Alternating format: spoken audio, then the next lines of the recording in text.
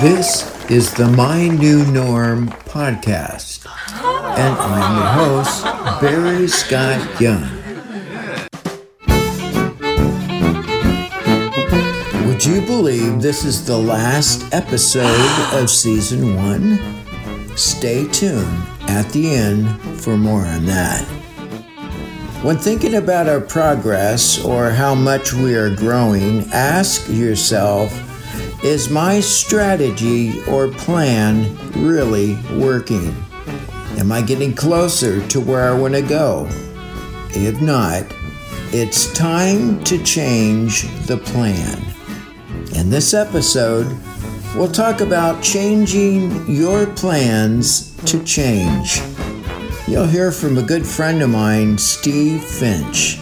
He's a husband, a father, mentor, life and leadership coach, and soon to be a fellow podcaster. Here's a great conversation that will provide insight to understanding men in conflict, or providing insight to men when encountering crisis and conflict. So get ready. This is a good one. We're going to be dealing with changing your plans to change. So before we get in all that stuff, Steve, I would like to know a little background.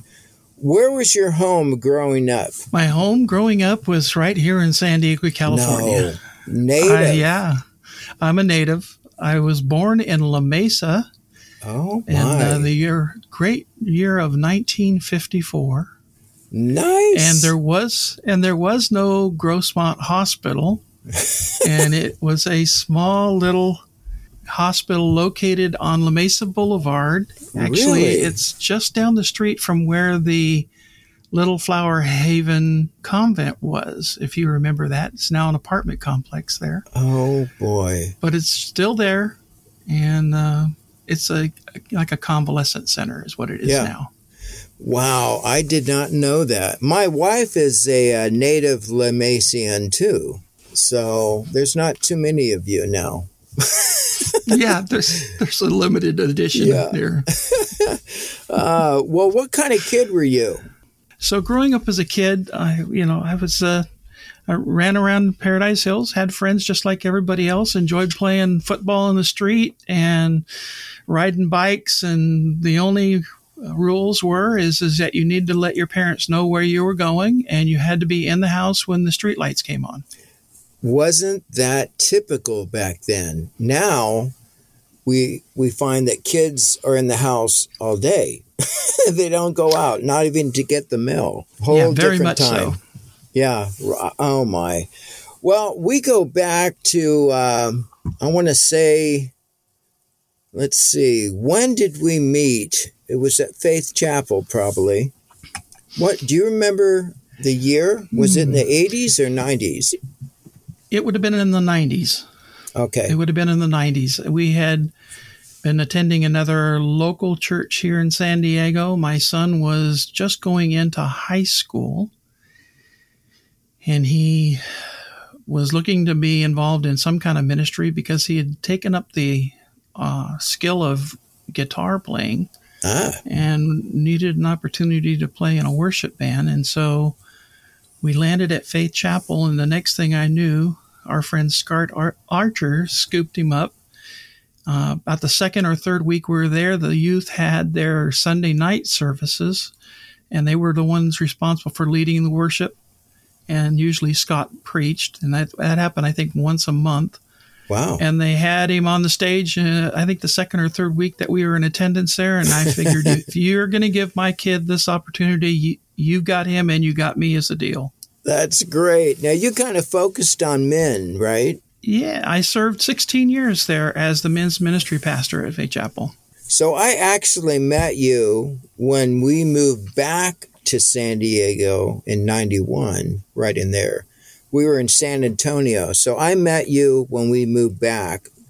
I've always appreciated your heart for working with men and mentoring And it's funny, our paths have taken us from ministry to coaching.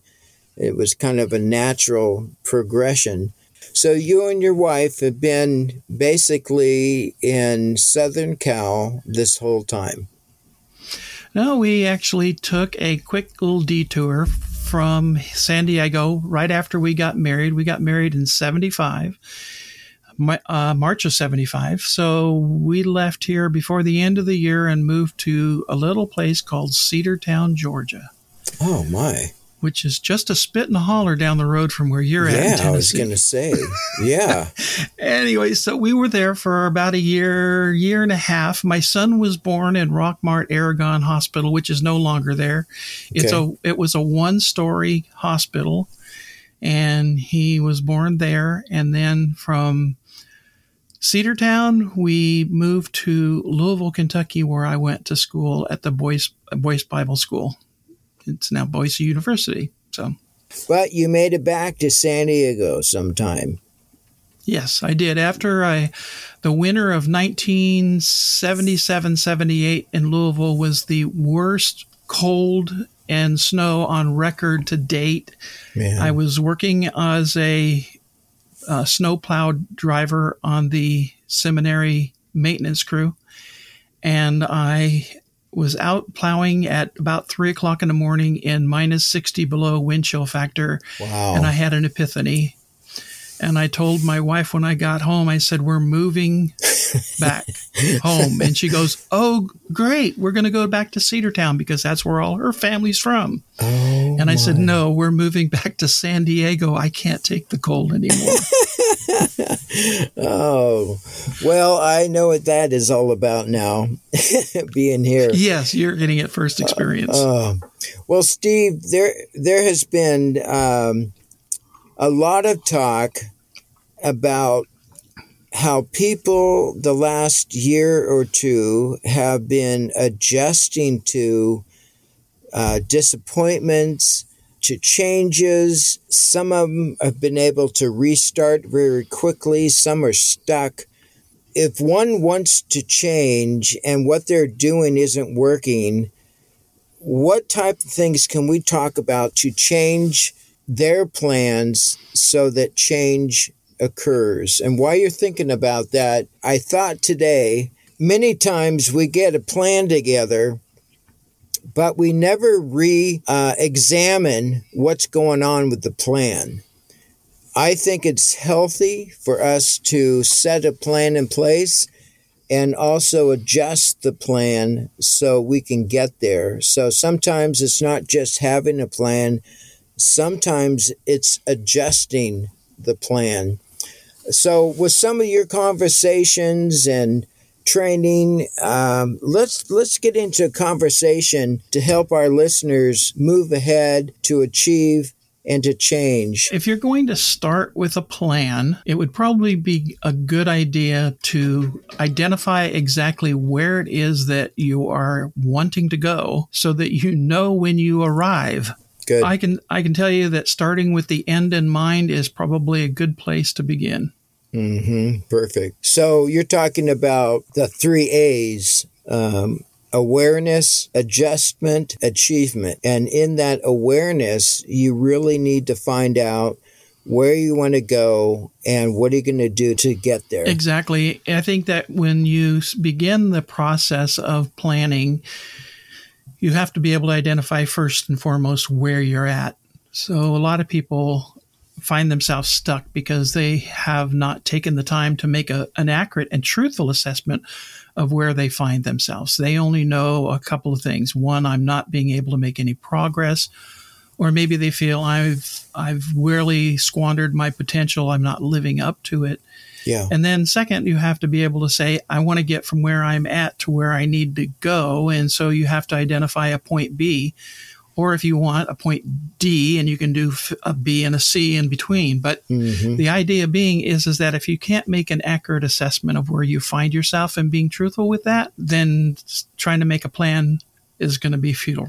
I see. So at what point does one call on you as a coach to say, I need some insight, another set of eyes on me to find out what I'm doing or what I need to do, at what point do they call someone like you? Oh, that's a really good question. I wish I could tell you that they call me early on when things are not necessarily in a crisis mode. But to be honest with you, in my experience, particularly with most guys, that's what I, for 16 years worked with and closely was able to counsel and coach. It's usually because it's a crisis situation and they know they don't have any idea of where they're needing to go. They just know they need help, that things are falling apart and things are completely out of control, and they don't know where to go to begin to get a handle on things. Wow. So when we're talking tonight, for instance, to someone who's stuck, probably discouraged, what they want doesn't exist, and they don't know how to get there, what are some of the things that you would say? Well, first I would give them the opportunity to tell me how they got to where they were at. I think sometimes we will put ourselves in a place of denial, and we try to justify where we find ourselves and why things have gone wrong. So we need to sit down and say, okay, so how did you get to where you're at, and how long has this been happening? Most of the time I find out, at least with guys, they like to put things on automatic pilot, and they let it go until the wheels start falling off the wagon, so to speak. Or when they start to turn the wheel, nothing happens or responds. And usually by that time, it's pretty far gone. Isn't that true? Well, I heard it said, and I think it was Henry Cloud, we change our behavior when the pain of staying the same becomes greater than the pain of changing. I think we're all there at times. I've heard that quote by Henry Cloud, great author and counselor and coach himself. I think that for a lot of guys, they are in a comfort zone. Like I say, they're on automatic pilot. They're in their comfort zone, and they don't really like change. They don't want to see change. Change is something that they will avoid at all costs sometimes. And I think that sometimes they find themselves in a comfort zone, and they would rather stay there rather than rock the boat and get out. And so, even when things are not going well, they would rather stay in that comfort zone because they know that place. Yeah. And the thing of it is there's a quote, and I can't tell you who said it, but in regards to the comfort zone, because the only way you're going to grow is to get out of your comfort zone. That means change is going to have to happen. And if you want growth, you're going to have change. So here the saying goes, there's no growth in the comfort zone, and there's no comfort in the growth zone. Oh, say that again. Well, there's no growth in the comfort zone. You can stay there and be comfortable. But if you decide to get out, realize that it's not going to be comfortable when you go to the growth zone. Change is going to happen. Things are going to have to move. Great point. You reminded me, probably one of the first books coming out of high school that influenced my thinking. I think it was called Living on the Growing Edge by Michael McDonald. He said, growth doesn't take place until we leave our secure and go to the unsecure. And I think that's why people get stuck, because it's a familiar place. New growth is not familiar because we've not been there yet. And sometimes we would rather stay where we are, even though it's not helping us. So I really hope that we have listeners listening so it helps them to have awareness of where they are, awareness of where they want to be, and the guts to say, you know what, I'm going to get there. If I have to get a coach or talk to a friend, I want to get there. It's risky to move to a place of awareness. We don't like to move from where we're at. And to sit down and be self-aware is risky. It means that you run the risk of exposing yourself and somebody else seeing you and your failures for what they really are. It takes courage to be vulnerable. It takes courage to be in that place. Brene Brown has written books about this whole thing. The courage that you have to have in order to be vulnerable and taking the risk, being bold enough to take the risk to become self-aware is an important part of the journey, a necessary part of the journey, or you can stay where you're at and live in the crisis. Even myself, I realize I am a work in progress, even as a coach. And the thing of it is that helping others to go to a place of understanding their awareness and where they are and making an assessment of that, helping them get there is easier than doing it even with myself. Sure. Well, we've always said that people that are in the helping people business are usually the ones that need help in some way or another. Okay, I just told them myself. This is truth in my case as well. We can edit that out, huh? There you go. Sure, go right ahead. Oh my! There is unfortunately, too many places for us to hide. I wish we had some type of meter that could read where we are, where our friends are. Because we certainly don't hear it. They hide it too well. And I know that we're really capable of doing that. What would you say to those that are frustrated, bordering on depression, because they've kind of tried some things and they have fallen way too much and they don't have enough strength to get up? What would you say? Wow. Well, a person that finds themselves at that place has to begin at least somewhere. Start, like I say, starting with the plan, getting a very accurate understanding of what's going on and where they're at.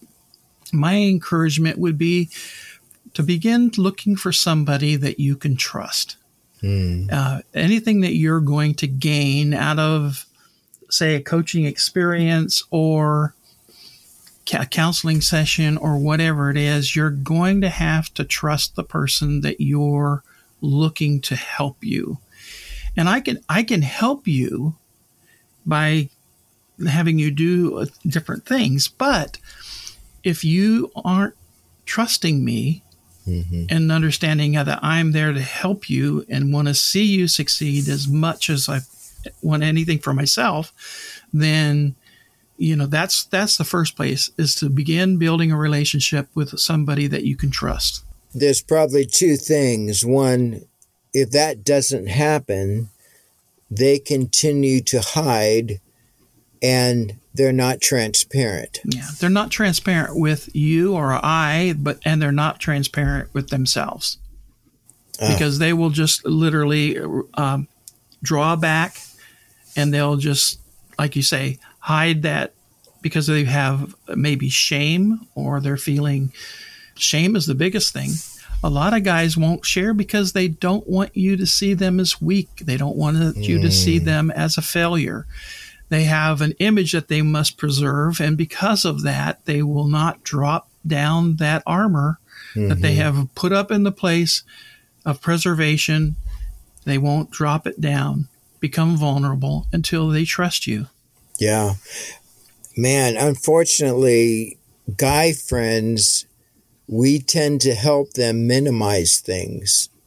We don't want them to be uncomfortable because we don't want to be uncomfortable. And so we help them minimize things instead of hitting things square on. Yeah, and I would totally agree with you on that, Barry. The thing, I think men have a tendency to withdraw as an act of preservation on their part.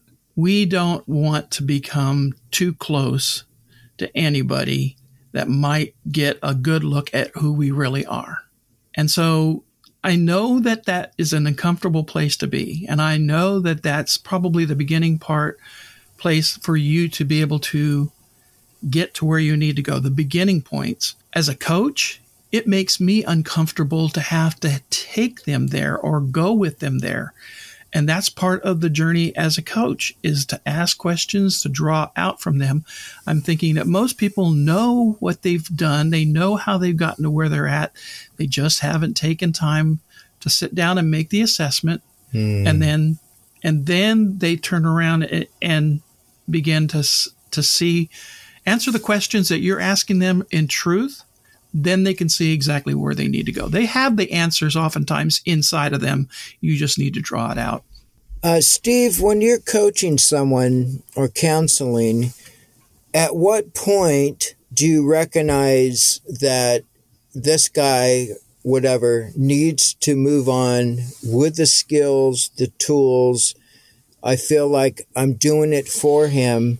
At what point do you shut it down and go, listen, instead of every week, let's meet once a month and then maybe reevaluate? Yeah, if I see somebody, I've given them an assignment to do and they're struggling with it and they're not making any progress, they come back the next week and I do a little accountability check to find out exactly how are they doing. More in line of how much progress they've done, how much time have they taken to look at it, work through it. And if I'm seeing that week after week, after about 2 or 3 weeks, I will usually make a suggestion about, hey, let's sit down and take smaller chunks. Oftentimes, the key to being an effective coach is realizing that sometimes you're going to ask questions that people are going to have to take a little bit of time to work through and process through. And I think that sometimes we lose sight of the fact that it may be like drinking from a fire hose. Right. And we need to just give them an opportunity to turn back the pressure a little bit and let them sipping. Work through some things. Move to a sippy cup if that works. Some progress is always better than no progress, my friend.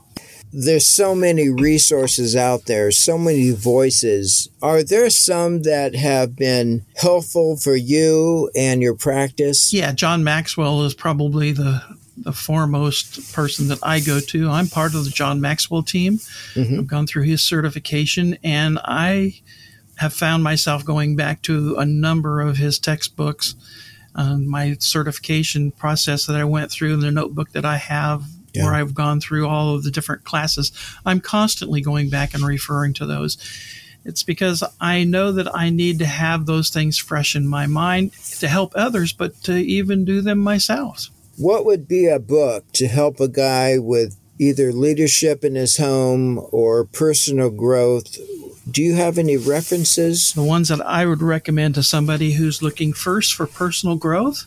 The first one, of course, I've got two books by this guy, and you'll know why. The 15 Invaluable Laws of Growth by John Maxwell. And it says, live them and reach your potential. And he gives you 15 different laws of growth. Great book.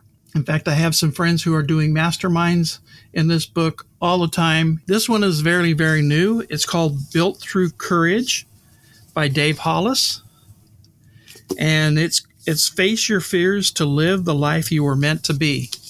And he says the whole premise is that the ships are safe when they're in the harbor, but that's not what ships were made for. Great. This is a classic, The 7 Habits of Highly Effective People by Stephen R. Covey. Yeah. Because you got his sons involved in this. This book this is my go-to book for a lot of different things that people find themselves in, and particularly in regards to effectiveness and leadership. And then the last one is another John Maxwell called Leader Shift.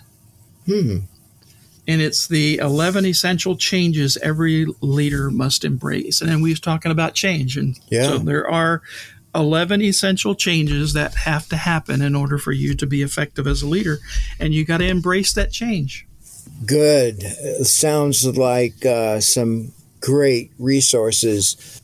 Where do you see the greatest need if you were to come alongside, say, men?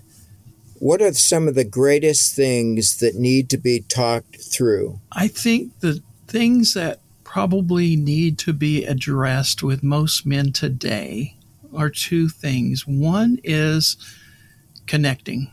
Most men don't have any close friends that they have connected with, that they do stuff with.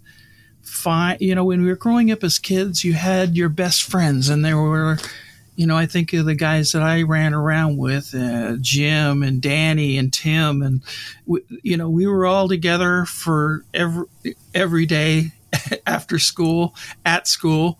And we grew up in the same neighborhood, played football together, played Little League baseball together.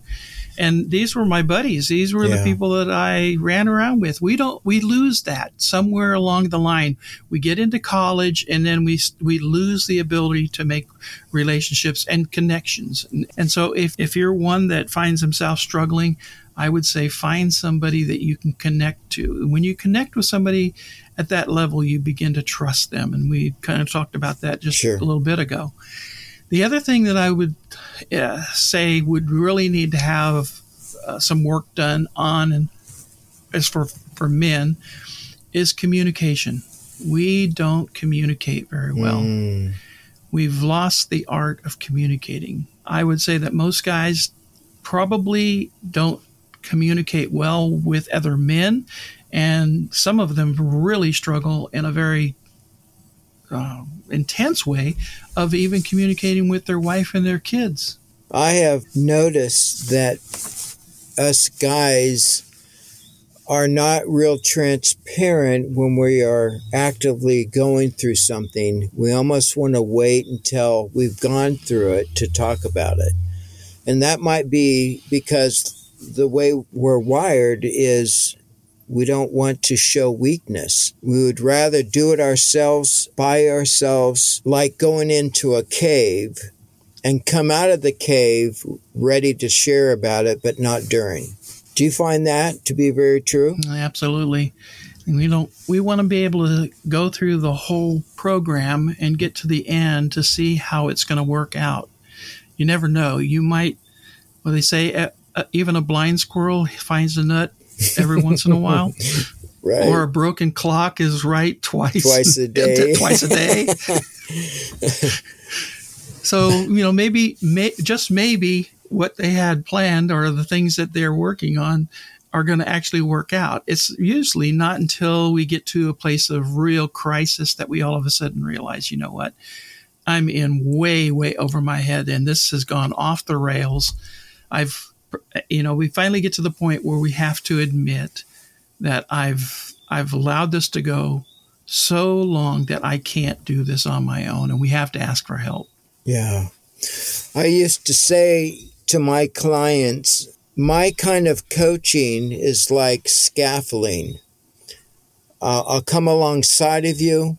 I'll provide some strength and some direction, but you've got to do the work. We can climb up high, but it's more like scaffolding. It's not me or you doing it. And I have found that to be true. We may have the right answers, the right resources, but if our client or a friend is not ready or willing, it does no good. So there has to be not only awareness, but a willingness to say, I need some help.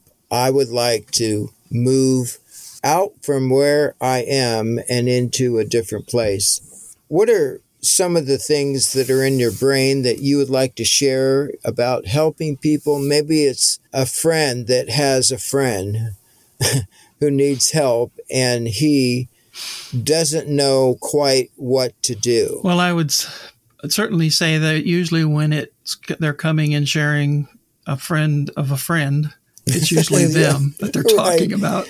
Right. Tonight it's a real question. I think the first place that we have to come to is like, say, the recognition of where you're at, and then like sit down and say, hey, look, we're going to have to talk a little bit about what you're going to need to do to see this change happen. We're going to have to make some adjustments. And their analogy of scaffolding is awesome. That's great analogy. In fact, I may use that. I'm gonna, if you don't mind, I'm gonna steal it from you. Mm-hmm. I would agree that I can come alongside of you. I can help you because I've been up on the scaffolding to a higher level than you have been, and I can show you how to get there. Mm-hmm. And the areas that might be precarious or frightening for you are things that I can help you to work through. But like you say, it has to happen with the person, and they have to be willing to do the work. And this is one thing that I have found with most guys, is that they aren't willing to do the work because they know it's going to take energy and it's going to take time, and it's going to mean that I got to change, and it means that I got to get out of my comfort zone, and all the things that we've talked about. Guys are going to be finally getting to the place where they don't know where to go, and they finally come to you. And unfortunately, it takes so much time, preliminary work, to get to the root of the matter, the truth of the matter, and get a full assessment of the situation that they find themselves in, that they, if they could have just come to you a little bit earlier, then you could have eliminated a lot of that. Man, so true. Well, we've been talking about guys. One reason is the discussions about guys or men is the women have this down. They will call up a friend, and they're really good at being transparent, asking for help. Guys, like we mentioned, tend to be disconnected, not wanting others to see that they need help, which is a sign of weakness, Yeah, women usually find themselves in a place that they are frustrated because of the situation that they find themselves in. Most of the frustration that exists that I've had to address is as a result of the guys not responding appropriately, and maybe they're not communicating well with their wives, or maybe they're not establishing the family as a priority in their lives. Maybe we had been talking about this earlier. Maybe they find themselves in gaming and doing all this stuff to avoid the realities of the things that they find themselves in. Anything to escape from the situation. By that time, the women are getting really frustrated. And, I would agree wholeheartedly with you that women really do have the corner on this.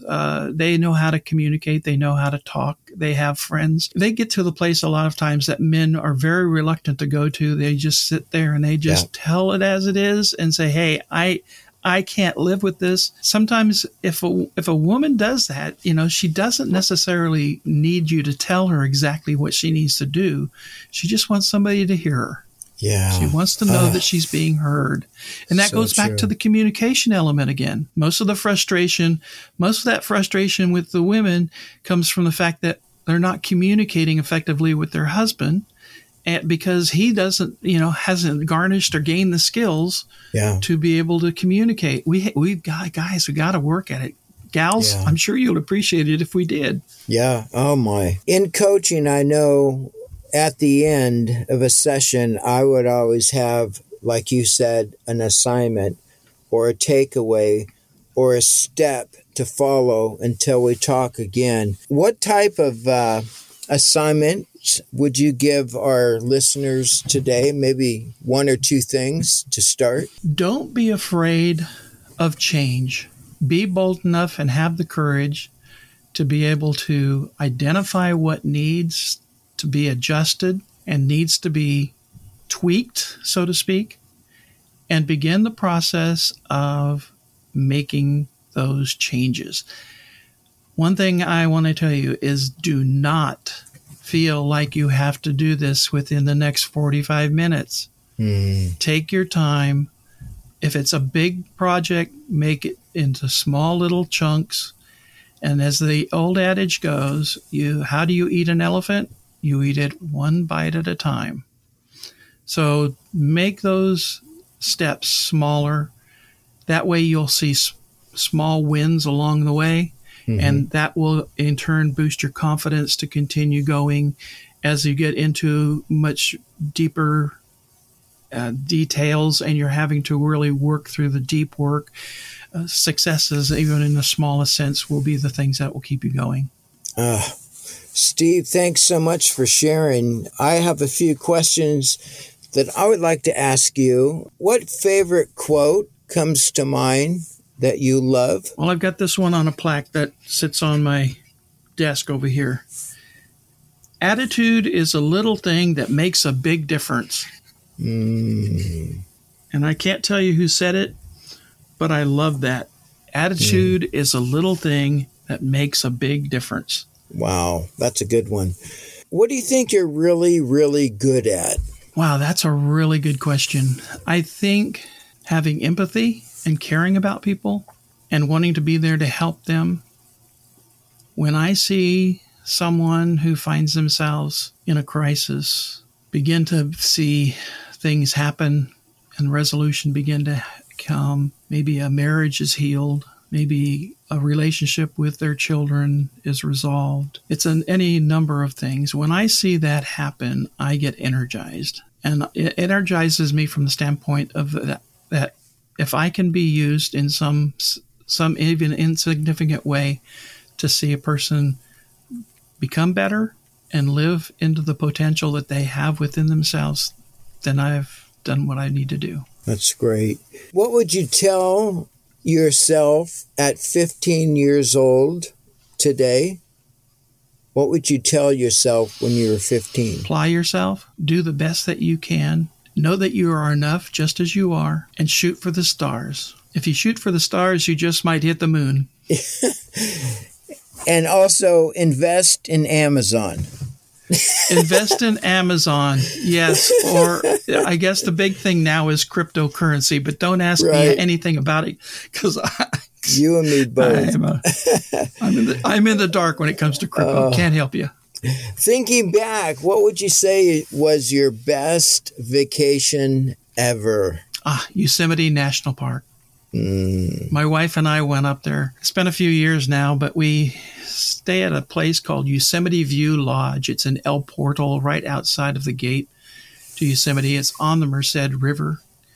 We got a second floor room. It had a fireplace and a little balcony out there, and you can sit there and watch the water go by. It's rapids is what it is. It's a beautiful setting. Went into Yosemite and spent some time hiking there. My wife and I were making our way towards Yosemite Falls, Upper and Lower Yosemite Falls. And as you go down the trail or the asphalt trail that they have there going to the falls, there was a bench. And my wife is a big fan of dogwood trees, and so she loves dogwood trees. So I told her, I said, hey, you go out and have your fun with, finding dogwood trees. I'm going to sit here on this bench for a while. She said, okay. So she ran, off doing her thing. And I'm sitting there. And Barry, I'm looking at the falls, and I'm thinking as I'm watching this water cascading as a torrent off of the Yosemite Falls, because this was in spring, I'm thinking, how much water is going over that fall every minute? How much is going over every hour? How many gallons are going over every day? How many going over every week, every month, for how many months? And then you realize just how insignificant you really are in the scheme of things, that it's a beautiful world that's been created for us to enjoy. And I think when I look up into the sky or I see Yosemite Falls when it's thundering as loudly as it does when it's at full speed, that I understand that, you know what, I've been given a great gift to be able to enjoy not only nature, but other people and enjoy life to its fullest. Thanks for sharing. Steve, I want to ask you, what are you working on right now? I hear you may be working on a podcast. Yeah, well, if I put it out there, I guess I'm going to have to do something about it. So let's go ahead and do this, Barry. My plan is in the month of March, I will beginning my own podcast called Kinetic Coaching Podcast. My website's Kinetic Coaching SD for San Diego.com. You can reach me there. Or I'm on Facebook, Steve Finch, or on Instagram. I don't do Twitter much anymore, but I am on those two social media platforms. So yes, I'm looking forward to doing that. It'll be a podcast about life and leadership. Great. Well, I look forward to that. I just want to say thank you, Steve, for your willingness to share and just your gift with people over the years. I don't think you know, and may never know, the influence and the power given to individuals that have walked through some difficult times with you, giving guidance and having a heart to help. It's really, really been evident. And I thank you for being on today, and I look forward to having some other chats with you on and off the mic. Thank you, Barry, for having me. It's been a real privilege and honor to be able to be on this, what is your final episode for season 1. And the invitation is very much appreciated. I look forward to even having you on as a guest on my own podcast. So yes, we will be speaking again together soon on and off the mic as well. Awesome. Thank you so much, Steve.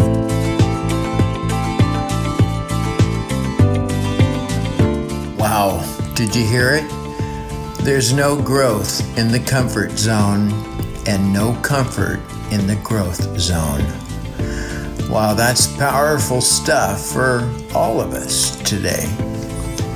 I hope you find the strength and courage to move towards your new place of change.